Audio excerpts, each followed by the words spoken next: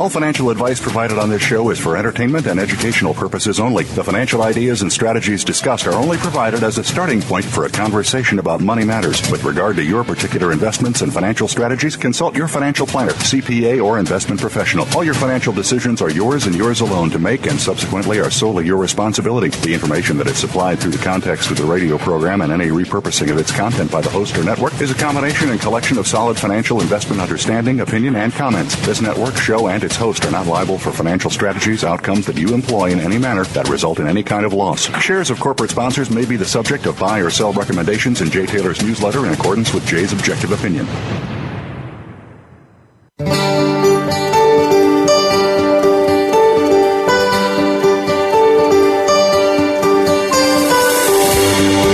Welcome to Turning Hard Times into Good Times with your host, Jay Taylor.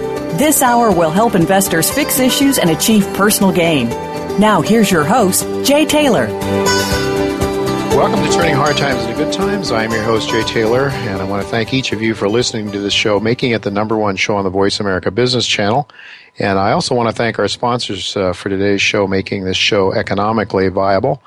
Our sponsors are Caden Resources, Canamex Resources, and we have a new sponsor this week, Go Gold Resources. Go Gold trades in Canada under the symbol GGD. It's trading at about $1.53 today, 138.7 million shares outstanding, leaves it with a market cap of about $212 million. I recommended purchase of this stock in my newsletter last week, Jay Taylor's Gold, Energy, and Tech Stocks.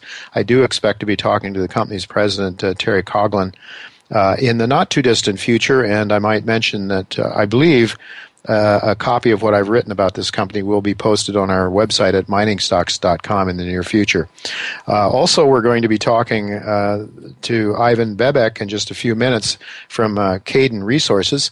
Ivan is the president and CEO of that company.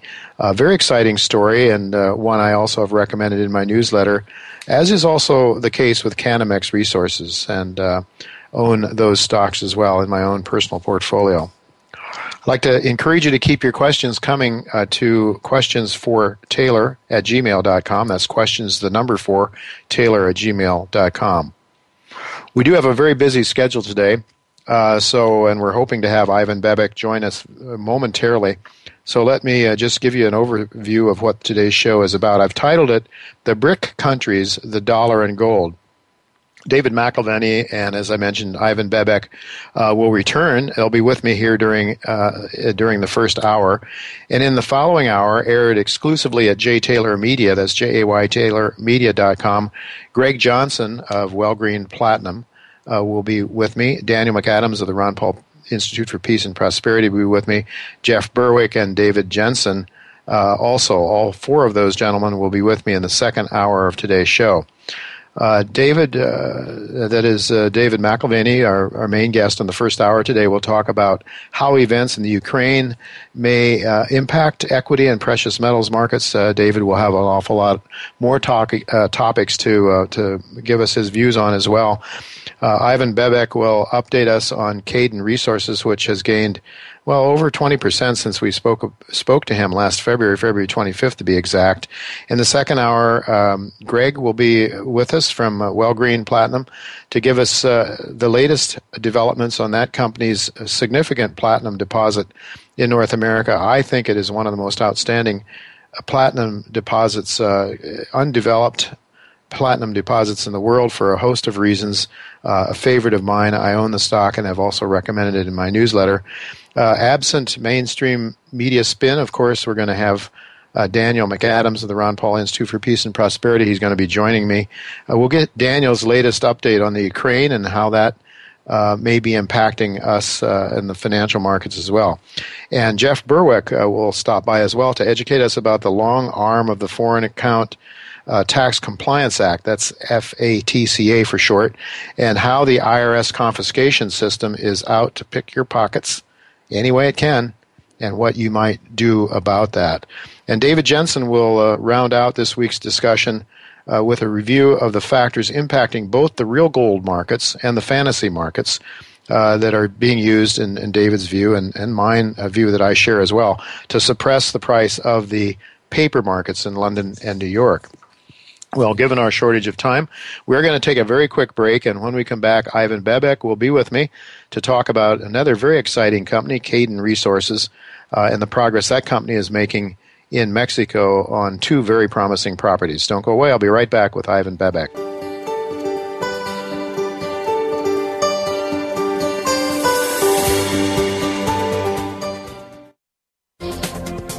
The business community's first choice in Internet Talk Radio. Voice America Business Network. Cayden Resources is an advanced gold mining exploration company with two exceptional gold projects in Mexico. The company's flagship El Barqueño project represents the most valuable opportunity that an exploration company can have, which is the continuous discovery of high-grade gold from surface in arguably the best mining jurisdiction in Mexico. The company's second project, Morelos Sur, has one of the most talked about land positions in the heart of Mexico's largest producing gold belt.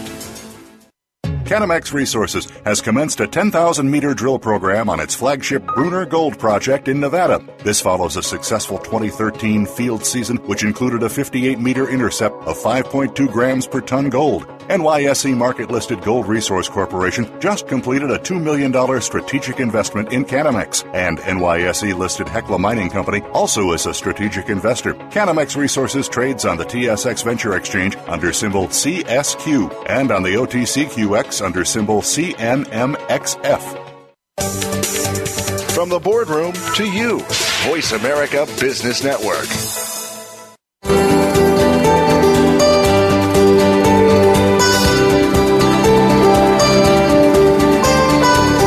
You're listening to Turning Hard Times into Good Times with your host, Jay Taylor. If you have a question or comment about today's show, Jay would love to hear from you at 1-866-472-5790. That's 1-866-472-5790. You can also send an email to questionsfortaylor@gmail.com. That's questions, the number 4, Taylor@gmail.com. Now, back to our program. Welcome back to Turning Hard Times into Good Times. I'm your host, Jay Taylor, and I'm really pleased to have with me once again Ivan Bebek. He's the founder, president, and CEO, and a director of Cayden Resources, where he oversees all the corporate and financial activities of that company. And Ivan has been in this industry on the financing side for more than 14 years, involved with financing, acquisitions, and in the mineral exploration industry. So he's well groomed to handle this company. He's doing a great job from what I can see as a shareholder and as one who's recommended his shares to my subscribers as well. Cayden Resources trades in Canada under the symbol CNDX.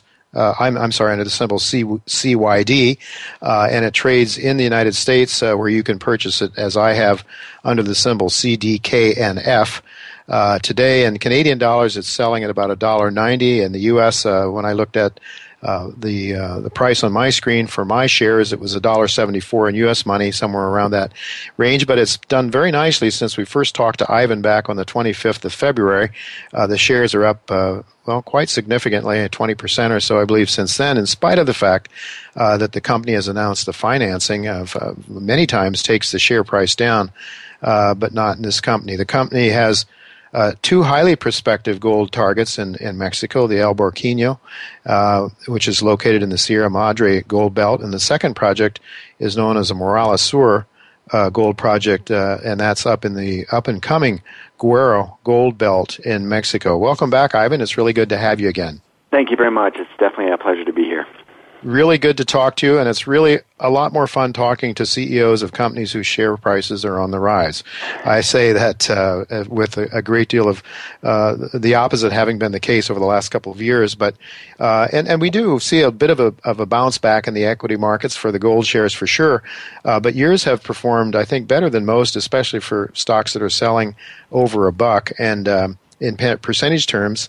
And the fact is, Ivan, you just really raised, I think, nearly $9 million by issuing 5.3 million shares or something like that. And your share price has performed well. It's actually gone up since then. And many times, more often than not, even in good markets, I see the shares of junior exploration companies taking a hit when they announce the financing. How do you account for the good reception that you've had, shares prices rising even after you've raised and added another 5.3 million shares, which I might add is against 41.6 million before that. So it's just to put that in perspective. So how do you account for the good reception that you're getting? Sure. Well, I'd like to give full credit to the project, the El Barqueño project for us first. It's something that's really getting a lot of the right attention. We've had a tremendous amount of early success, and we're starting to understand a much bigger picture of what could be there, and our theory is, since we've spoken last, keeps getting proven towards the possibility of multiple open pit gold deposits occurring on the project that could be very profitable. But the second part, and this is something we did really well in our previous company as well, and I'm learning that it goes well with finding gold deposits or a gold mine. You generally get to have the luxury of financings that are largely oversubscribed, as this recent one was. It was about 2.5 times oversubscribed of what we were looking to raise. Wow. What shocked me was the day we announced the financing, it was done via bought deal at $1.70. The gold price was down about $17 that day, for most of the day. And the financiers came and they asked us to raise the financing from originally $7 million up to $9 million with the extra allotment there. And we were very pleased to see that. And I think that first compliment to the shareholders who came into it. There wasn't very many. There was about 4 or 5 different investors, but they were the key investors that you would want as shareholders at this stage of a project to drive it forward, whether it be additional investing or becoming future financiers of the company, and by virtue of that, I think the shareholders who participated had not seen something like this in the last 3 or 4 years, because not too many companies are exploring and drilling and successfully hitting as the way we've been. So you had a combination of a very appealing project. You had an amount of money that obviously I think we've seen, like you said, a slight bump in the space. Well, I think smarter money is going to want to go after the projects that are going after higher grade open pit gold right from surface like ours. We are very anti-dilutive. We do protect dilution at all costs, so we're very reluctant to do a very large funding at this stage, and we believe we have a series of milestones that will protect the value and increase the value for our shareholders in the next 12 months. So, we kind of communicated that message during the financing, and we got the reaction that you saw. And subsequently, as you said, we keep moving up with our share price, and I think there's a greater anticipation of what's to come out of our project, and that's your main driver for the most part. And in a lukewarm market for commodities or for gold equities, I think we're starting to shine a bit, and we sit here looking very forward to drill results from Peña de Oro, which we just started drilling a few weeks ago, and we're drilling it with 2 drills now versus 1 drill in our first target. A large reason for that is the confidence based on the surface trenching and exposure that we saw of gold mineralization before we started our drill program. We've hit some of our highest grade gold here, and we would have drilled this target first, although the Azteca target has proven to be a phenomenal target for us. However, we did not have permits at the time to drill this first. So in theory, it's early days for the company, and there's 9 different targets to drill. We'd argue that we might be on to the best target or one of the better targets by virtue of grade and what kind of tonnage and mineralization could occur. However, it could be that I could be saying that in 2 or 3 targets from now as well. There's a lot of unknown that could be very promising for this project. Mm-hmm. As I look at a map of those 9 targets that you speak of, I guess those are targets that were derived from trenching and from surface work of one kind or another. I'm wondering, are your geologists suggesting that this could be one major system that could be joined together at depth somewhere? I mean, now you're talking really at early days. You're looking to prove up a commercial amount of gold open pittable targets, I guess. But is there some sense that this thing could be a lot larger at depth? Absolutely, to answer that, and I'd say a depth and a long strike. And you touched on a very good nerve that the geologists have right now, and somewhere that we carry a lot of exciting anxiety towards the project is the areas that we're focusing on first are areas that have had either eroded hillsides or the hilltops been eroded, and they've exposed a lot of the gold veining right from surface, and the rock around the gold veins is also running significantly, so it's creating a potential commercial economic type of a scenario. This is extremely appealing, and you look at the project as a whole, and you say, well, if these are the outcropping areas, because there's either been some historical work done on them, from artisanal miners or the Mexican government back in the 80s, or there's been a hill that's been eroded that's exposed these veins. What happens 500 meters away or a kilometer away on strike? And if you look at the target we're drilling right now, Peña de Oro is a perfect example of that, because we have about 100-meter wide area of trenching that's averaging a few grams per ton in the 2 to 3 gram per ton range. And then if you go down along strike back towards the area that we were just drilling Azteca, you get a couple of our highest grade Peña de Oro trenches in areas that had no previous workings, and we hit 9 of 14.7 meters and 9 of 8 grams per ton. We've hit some really good outcrops, and these are hand dug, kind of, walking along the way and seeing a bit of outcrop and following up on it. So it gives us a lot of reason to believe, and we'll see it here shortly with the drilling, that the strike length of from Azteca to Peña de Oro, which are two of our targets, is about 8 kilometers in total. And we think the veins go consistently across that, or fairly consistently. They'll vary in widths and outcropping exposure, but we think there's a good chance that you could have, as if you were to imagine pearls on a spring, multiple deposits along that 8 kilometer of strike length. And keep in mind that's involving actually 3 targets out of our 9 targets. Zapote is the third one that's involved there. It's an extension of Azteca.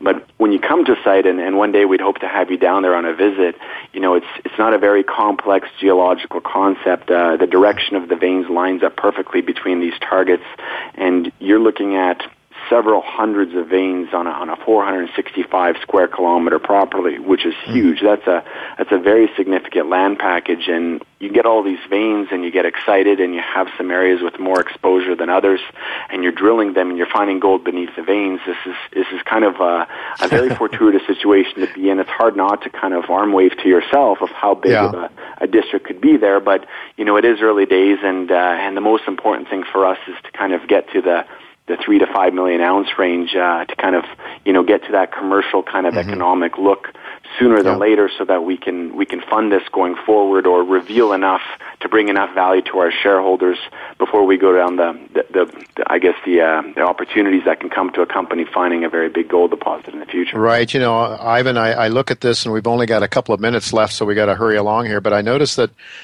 you don't have a 43-101, and yet this thing is, the share price is holding together.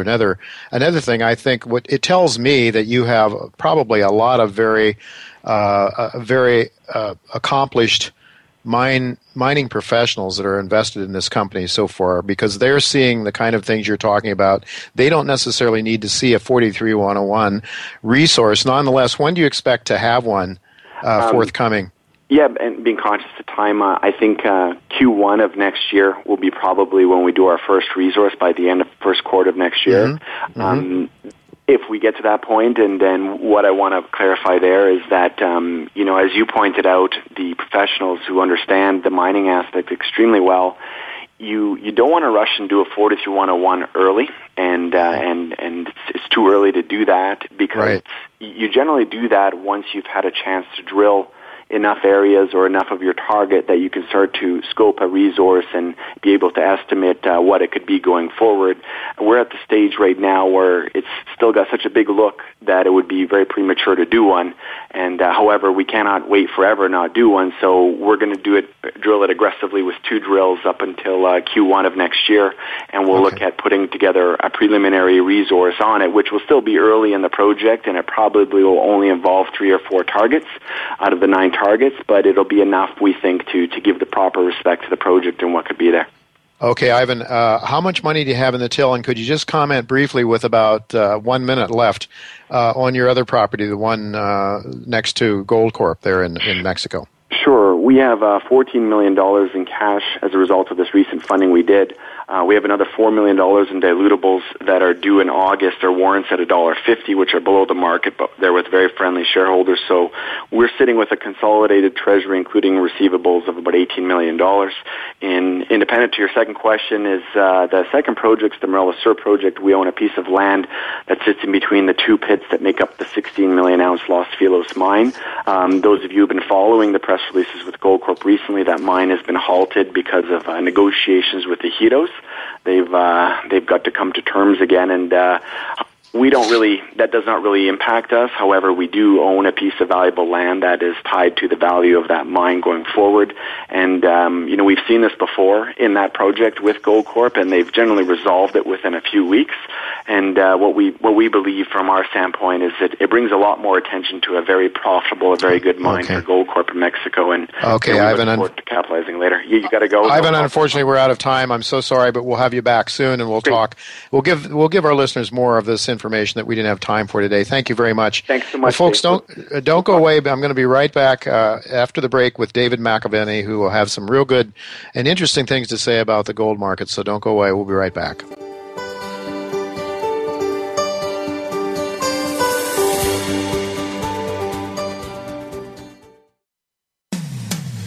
When it comes to business, you'll find the experts here. Voice America Business Network. Cayden Resources is an advanced gold mining exploration company with 2 exceptional gold projects in Mexico. The company's flagship El Barqueño project represents the most valuable opportunity that an exploration company can have, which is the continuous discovery of high-grade gold from surface in arguably the best mining jurisdiction in Mexico. The company's second project, Morelos Sur, has one of the most talked about land positions in the heart of Mexico's largest producing gold belt.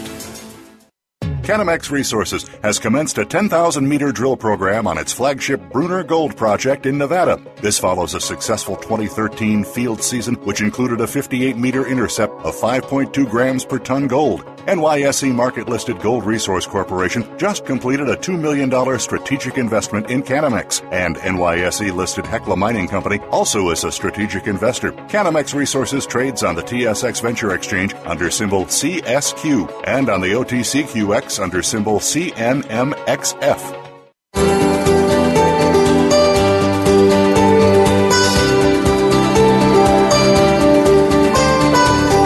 You're listening to Turning Hard Times into Good Times with your host, Jay Taylor. If you have a question or comment about today's show, Jay would love to hear from you at 1-866-472-5790. That's 1-866-472-5790. You can also send an email to questionsfortaylor@gmail.com.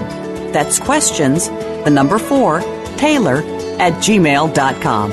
Now, back to our program. Welcome back to Turning Hard Times into Good Times. I am your host, Jay Taylor, and I'm really pleased to have with me once again David McAvenny. For those of you who may not be familiar with David, he is the president of the McAvenny Financial Companies, McAvenny Wealth Management, and ICA. That's a 36-year-old precious metals brokerage firm. He has been a featured speaker on radio around the country, analyzing world events and their impact on the global economy and financial markets. David can be heard weekly on his market commentary at McAvenny.com. And he is a graduate of Biola University and an associate member of Keble College, Oxford University, where he studied philosophy and political theory. He then went on to achieve honors as a top salesman with the Southwestern Company and gained extensive business expertise with Morgan Stanley in California. His international research has given him a global perspective of developments around the world, which help him avoid focusing too narrowly in his analysis of investment and risk in any given category.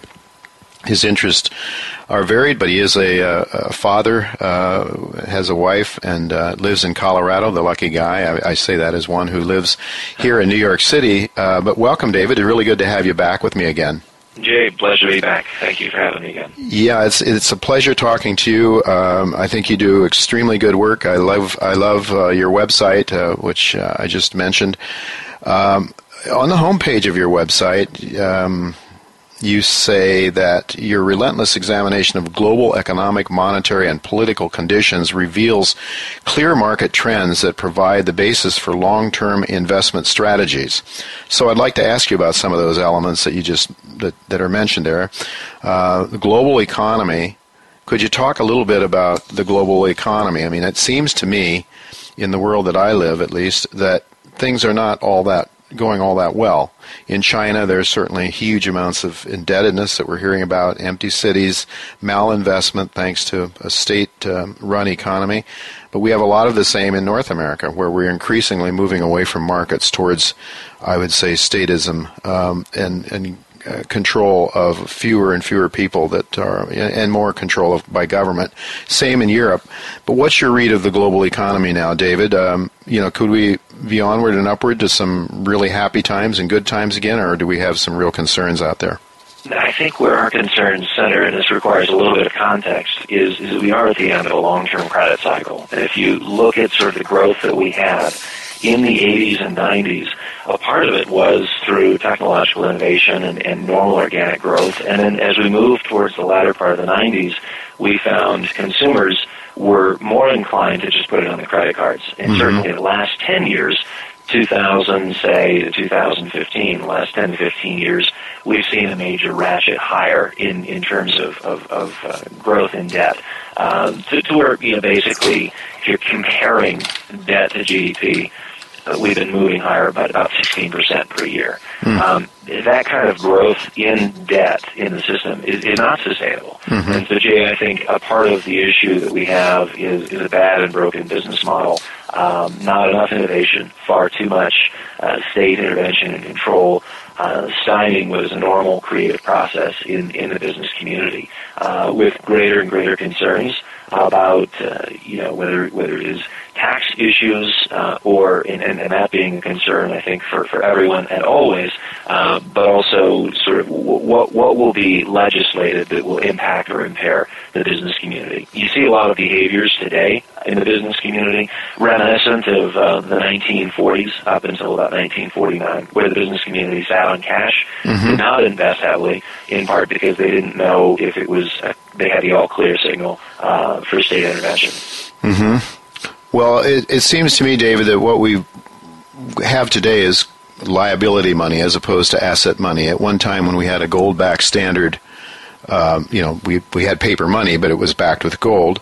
And now what we have, though, is money that's clearly money that's created out of nothing. Well, it's not exactly out of nothing. It's created out of debt. So, one of the charts that really alarms me that I've seen in terms of the United States economy is the tremendous, almost exponential growth in debt. You mentioned that consumers were using their credit cards to continue their lifestyle. And what we've seen is this enormous, I see this chart, this enormous amount of total debt in the United States, private sector, public sector, and then GDP on the same chart. And GDP is growing, if at all, in a very slow, linear fashion. Sub 3% GDP by the government's numbers in the U.S. compared to this debt that's just growing off the chart. So as you say, it doesn't. You don't need to be a rocket scientist to sort of figure out that's not sustainable. But we have similar problems in Japan and in China and elsewhere. We do. This is a global problem, and I think they may have taken our lead to some degree, looking at the success, quote unquote, story of the last several decades. And today, just in the United States, if many economists believe that if we don't grow our level of debt by around $2.2 trillion a year, that we'll slip into recession. And again, that's an indication of growth being driven by something that is very unhealthy. The $2.2 trillion in debt that factors in inflation and will allow us to continue to grow.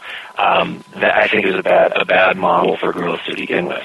We have the same thing in Japan, as you mentioned, that the idea that somehow we can jumpstart an economy by money printing, by credit extension, et cetera, as opposed to innovation and hard work, getting on the right side of the demographic trend. I mean, these are sort of the fundamental things that drive growth, and we don't have them. We don't have them in the United States. We don't have them in Japan. And frankly, the demographic picture in China is not all that great either.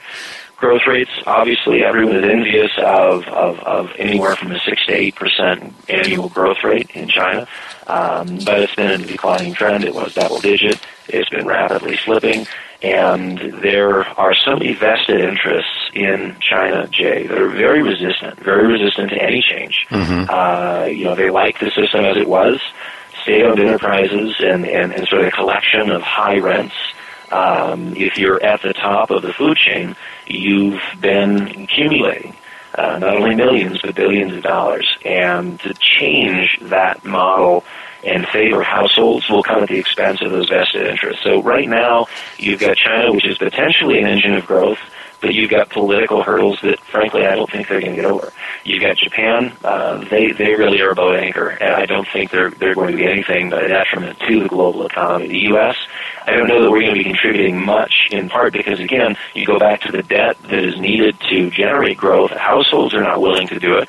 So government has stepped in, and in order to quote-unquote prop up aggregate demand, as the Keynesians like to call it, they've stepped in. And by the way, they don't even have the audience that they need to create that debt and have someone happily buy it. So now the Fed, in an incestuous relationship with the Treasury, is monetizing those Treasury bills, bonds, and notes. So it's a very unhealthy picture, and you could say, well, then there's Europe. Europe certainly is a shining light. They went into the crisis earlier. They're coming out of the crisis sooner. And yet what we have is complete dysfunctionality. The folks who started the Euro project, this Jacques Delors and the others, 30, 40 years ago who envisioned the Euro, they envisioned political union, they envisioned fiscal union, and they knew that they would be unable to move towards that. And so they did what was easy at the time, which was a currency union. The problem is, without those other factors, without there being political or fiscal union, a currency union ultimately will be a disaster. So that's what they're struggling with now, is the fact that they put the cart in front of the horse. Well, it seems to me that debt is the problem, though, David, because as you know, with debt growing so much more rapidly than income, not to mention what this increase of debt money does in terms of malinvestment and misguided use of capital and so forth. But yes, I agree with you. I think we're in really bad shape globally. But what I hear you saying here, though, I think is that there could be deflation. And in fact, I'd like to just mention an article that appeared on your website, I think a couple of weeks ago, titled Cries of Deflation Really Implies More QE.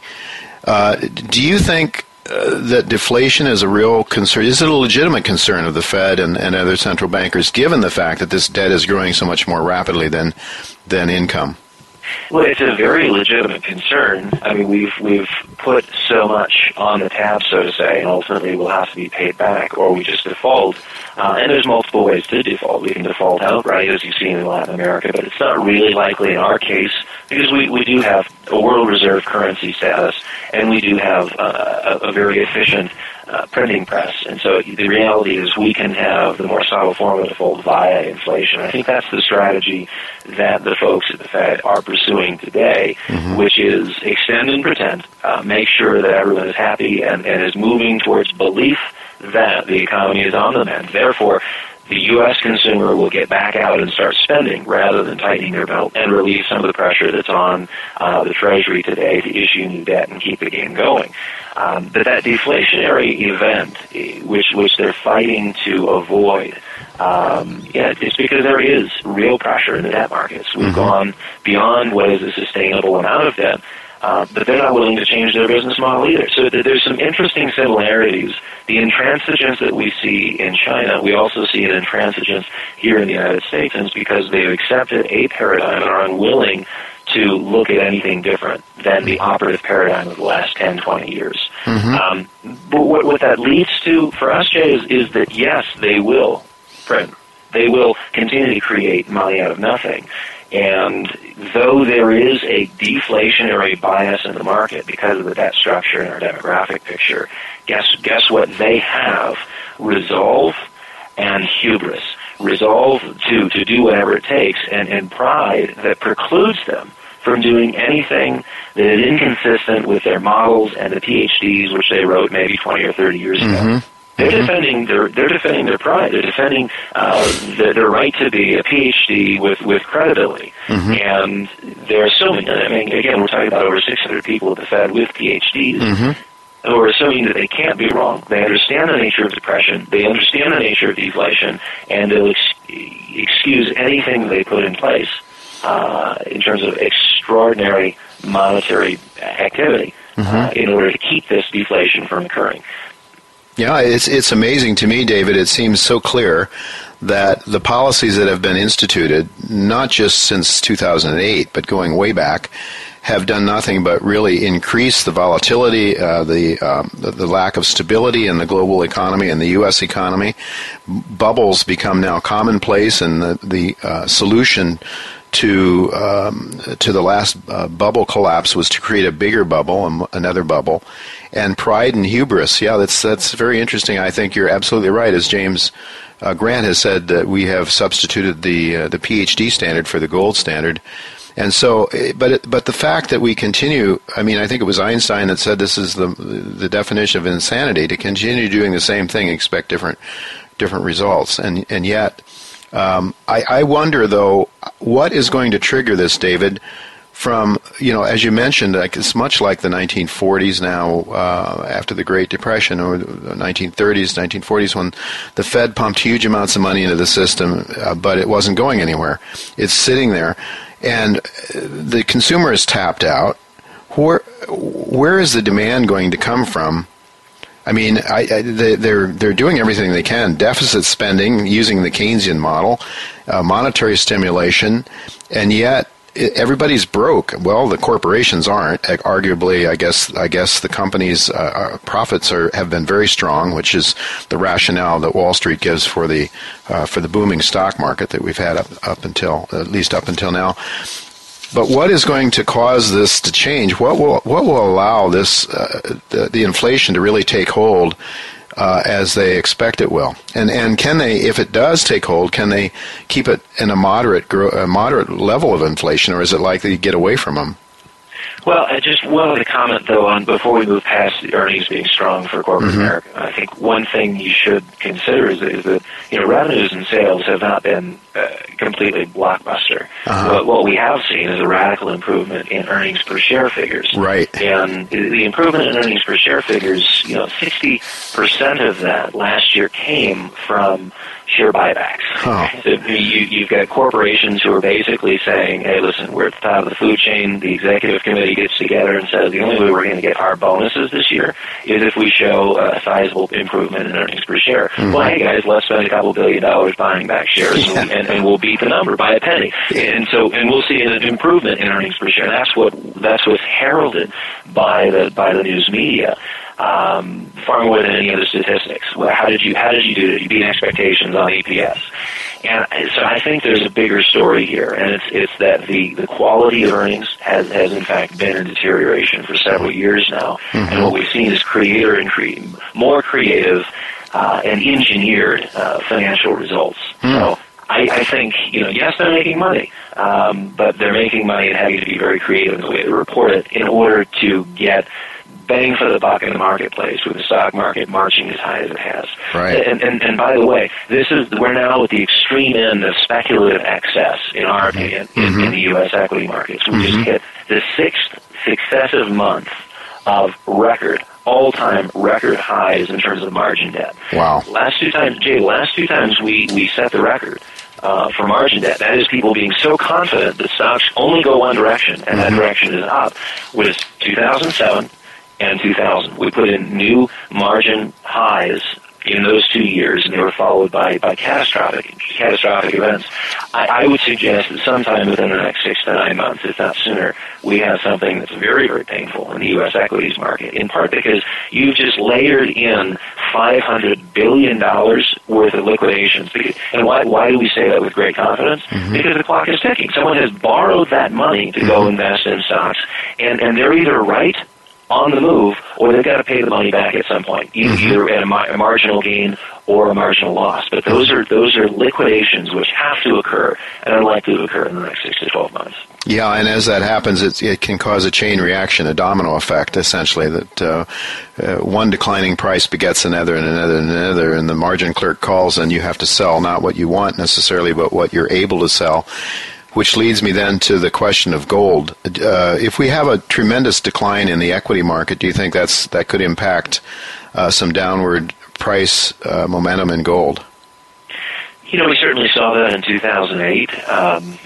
Even with selling pressure, October, November, we did recover through December of 2008. So in the midst of all assets being sold, I think you could say gold will see some pressure.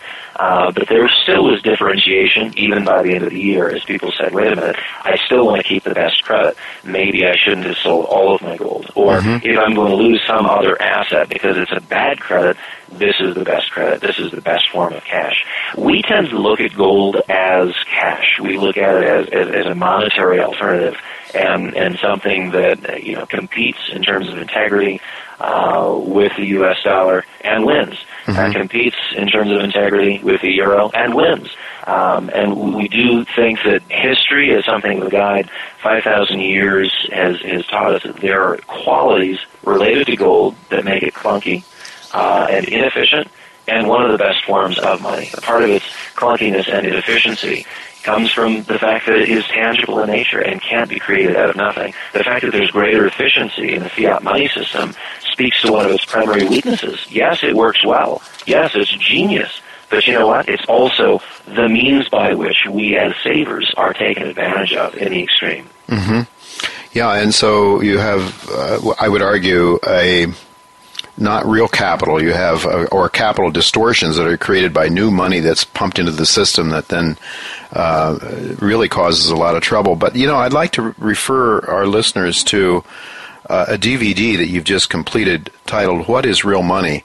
And I thought one of the most, and I saw the promotion for this, and one of the most fascinating aspects in a description of this DVD that I read that came to my desk here was as follows.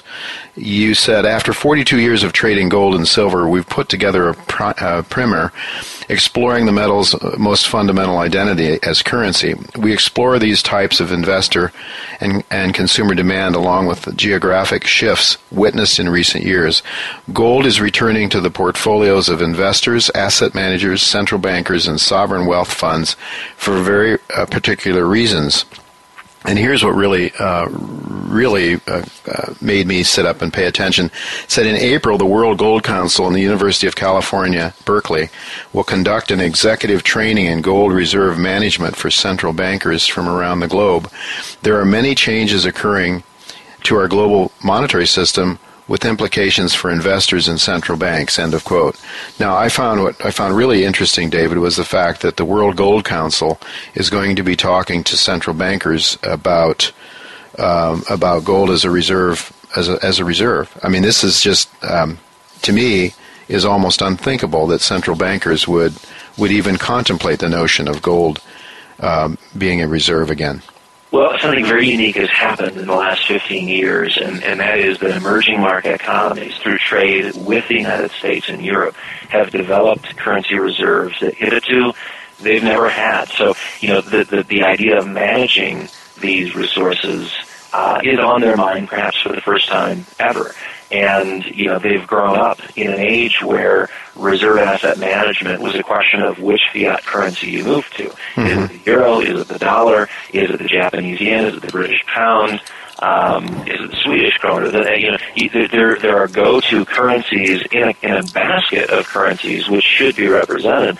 And the question is now being asked, after watching the dollar decline by 33% over the last 10 to 15 years, the question is being asked, do we really have to subject ourselves to that kind of volatility?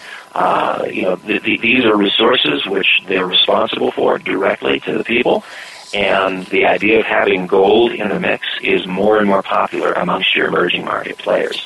So I'm very interested, too. This is the second year in a row that it's been conducted there at the UC Berkeley campus, and your junior central bankers will fly in from all over the world to figure out how to manage gold as a reserve asset, how it even functions. For many of them, they're still considering the fact that the only gold they've ever seen is perhaps on their wedding finger.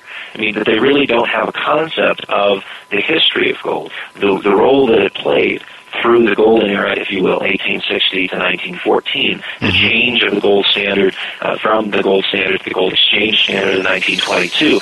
All of these are things that central bankers should be educated on, and frankly, most of them are not. So this is a great opportunity for them to learn how to buy it, and we see that. We see that in the numbers. The numbers are absolutely compelling. Jay, you know this as well as I do. The central banks from 2009 to present have been net purchasers after 20 years, every year consistently of selling down their gold reserves.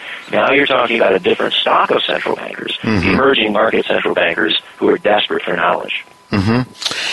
It's really interesting, David. I would like to ask you about a concept concerning the gold markets as they exist now.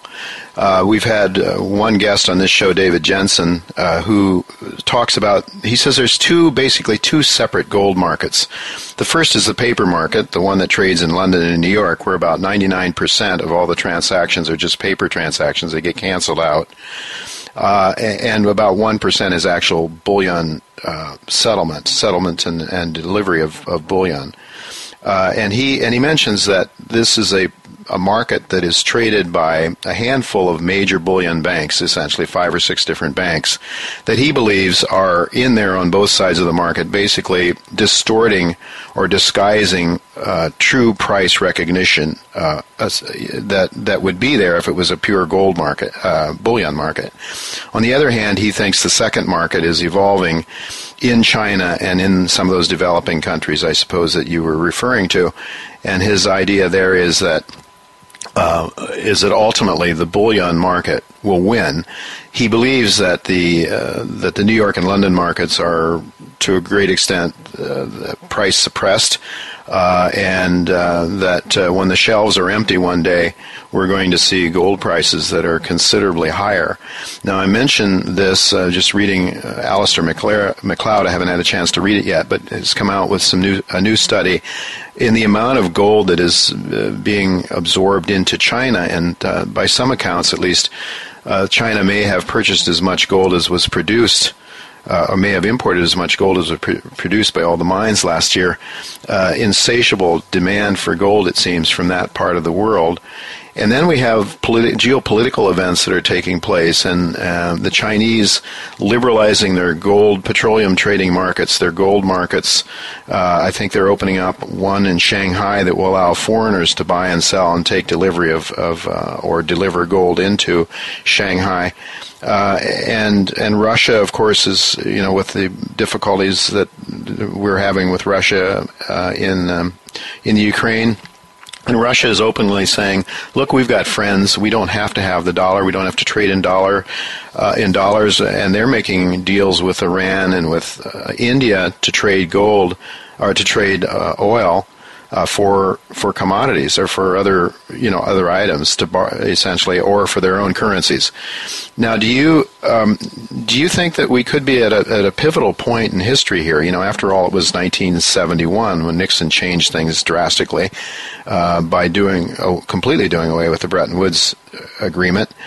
Do you think we could be on the precipice of some major regime change, monetary regime change here, David? Yeah, and I would go back a few years from 71 and say that we were changing the rules in 68. It became sort of a flashpoint in 71. We went to the world and said, basically, if you're a friend of America, and this is the language we used, if you're a friend of America, you will settle your transactions in U.S. greenbacks instead of gold. Yeah. And the French, under the direction of Jacques Rouff, who had been the financial attaché in London, when the Brits devalued in the 1930s, he said, I've seen it, I've been here before, I know exactly what that means, I know they're going to devalue, we should go ahead and start taking delivery of gold.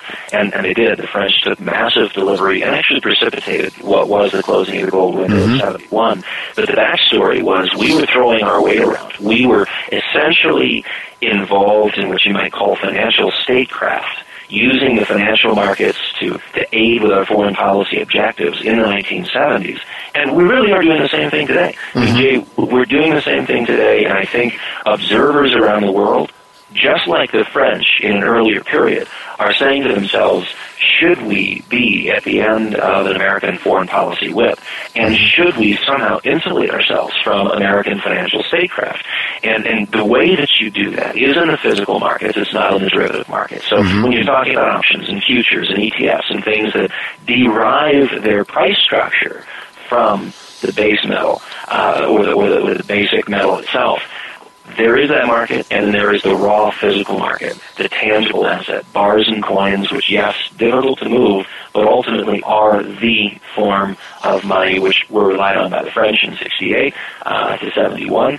And on a growing basis, you see central banks around the world and state actors around the world saying to themselves, if we want to insulate ourselves, create a distance from the financial system which has been monopolized in the West by the U.S., and by the U.S. Treasury, then we have to do something with our self-interest in mind. And I think that's where you're talking about an insatiable appetite for gold. Jay, that does not count in the individuals hither and yon across the globe that are saying to themselves, we might have an interest in owning a little bit. On a per capita basis, you could not own. I mean, this is just if you divided up all the ounces of gold ever mined, 174,000 tons of gold, divide that by the current population, and you're dealing with about 0.69 of an ounce per person in the world. Wow. Less than 1 ounce of gold in the world. And what's interesting is if you wanted to be amongst the 1% of gold owners in the world, you would own, let's say, 30 ounces. Wow. 30 ounces would put you in the top 1% of gold owners in the world.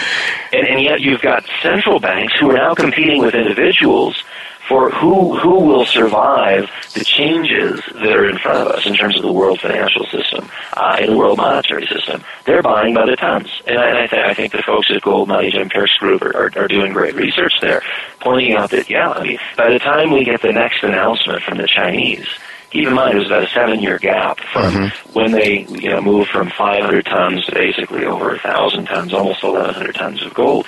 On the next announcement, it's not going to be any surprise for them to have surpassed the Germans and be sort of in the 3,500 to 4,000 ton range in terms of official gold holdings.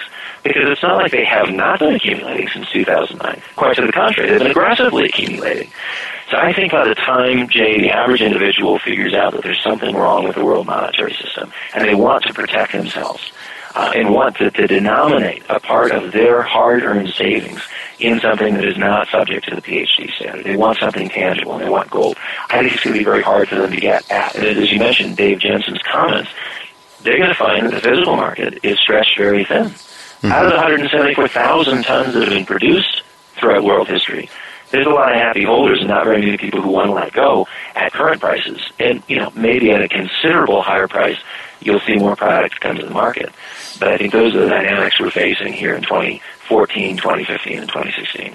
Yeah, so it's really important that people buy the gold while they can get it, because if there's a breakdown in the system, I could see some weekend when problems start to occur in the global economy, the G7 or the G20 even get together and they announce on Monday morning there's a new realignment of the world's monetary system, and then you may not be able to buy gold or silver at anything like the current prices. So I think David, I think your recommendation is very good. People need to act now, not to wait. And as I look at the clouds gathering over the horizon globally and geopolitically, what's going on in the Ukraine and elsewhere, it seems to me that we could be not all that far away from some major change. That's just my view. And so what I'd like to tell my listeners, though, or you should tell them, David, is where they can go. Your firm sells gold. It sells bullion. It sells silver, too, I believe. Where can people go to avail themselves to that product and generally the information you have, and as well as the DVD that you have just put out? I've watched it, and it is absolutely excellent in terms of laying the foundation and an understanding of what money really is and why we're going to go back. The market's going to demand back, I think, a return to honest money. But tell our listeners how they can avail themselves to all these products that your firm provides. Yeah, Jay, our direct contact is 800-525-9556. That would be a great way to reach out to us by phone, 800-525-9556. And if someone's wanting to get to know us and kind of what we've been doing for the last 42 years, you can find us at McIlvaney.com. It's McAlvany.com. The DVD that you mentioned, it's free if you want a physical copy. We'll pay the postage and get it to you. We think it's that important. Wow. What is real money? Or you can watch it online. If you want to go to YouTube, you can watch it online as well. Lots of folks like the physical, copy, and we're happy to send that to you. I think the important thing to mention there, Jay, is this. Gold as money serves a critical purpose. It will serve you well in a value exchange in the future. As money, you treat it like savings, and at some point there is a compelling value proposition in front of you that you should say yes to. It's not as if you buy gold and hold it forever. There may be some portion of your savings which you denominate in ounces and keep for an extended period of time or pass on to the next generation. But to me, having gold ounces today, they're begging for a new home. They're begging for an investment in productive farmland. They're begging for an investment in productive companies. Mm-hmm. The land, plant, infrastructure of a company, whether it's in Spain or South America or the United States or Switzerland or wherever it may be, you use your resources. And you go back to sort of the old farmer's adage of preferring to buy straw hats in winter. And when you have gold as again, a secure monetary deposit, be willing to spend it when the time comes, because you know what? There's other things that matter more to you. I'm not sure, there's things that matter more to me. Does someone want to own a ranch? Does someone want to buy a house and raise a family? Does someone want to start a business? All of these things are things that you should put your money into.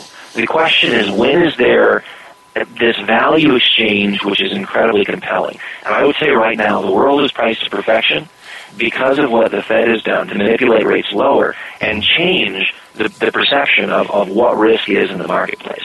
So you have risk that is under-accounted for and values which simply are not compelling today. And I think it argues for a strong position in quote-unquote cash. Cash being, for me, gold and silver ounces.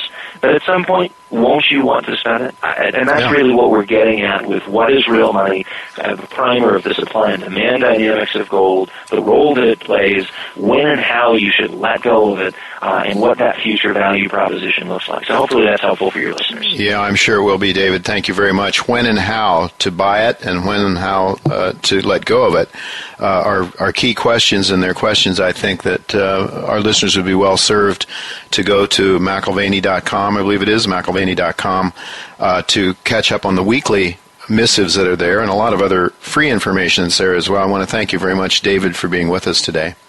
Jay, good to be back with you again.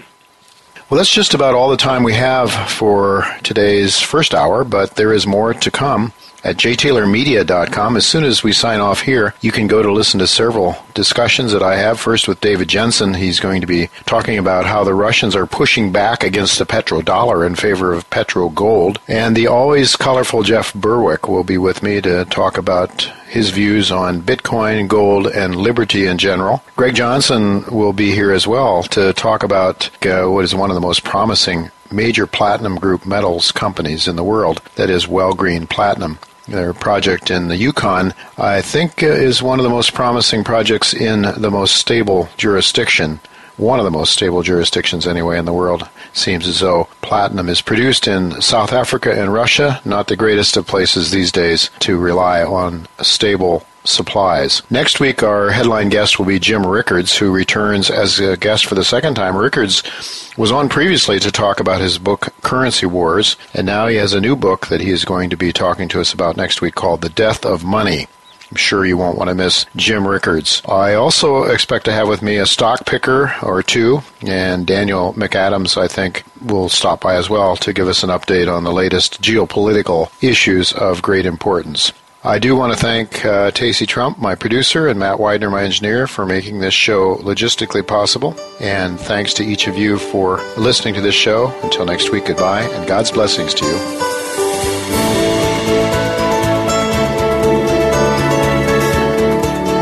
Thank you again for listening to Turning Hard Times into Good Times with Jay Taylor.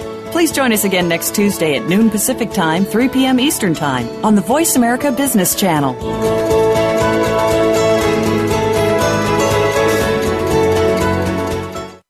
Cayden Resources is an advanced gold mining exploration company with 2 exceptional gold projects in Mexico. The company's flagship El Barqueño project represents the most valuable opportunity that an exploration company can have, which is the continuous discovery of high-grade gold from surface in arguably the best mining jurisdiction in Mexico. The company's second project, Morelos Sur, has one of the most talked about land positions in the heart of Mexico's largest producing gold belt. Canamex Resources has commenced a 10,000-meter drill program on its flagship Bruner Gold Project in Nevada. This follows a successful 2013 field season, which included a 58-meter intercept of 5.2 grams per ton gold. NYSE market-listed Gold Resource Corporation just completed a $2 million strategic investment in Canamex, and NYSE-listed Hecla Mining Company also is a strategic investor. Canamex Resources trades on the TSX Venture Exchange under symbol CSQ and on the OTCQX under symbol CNMXF.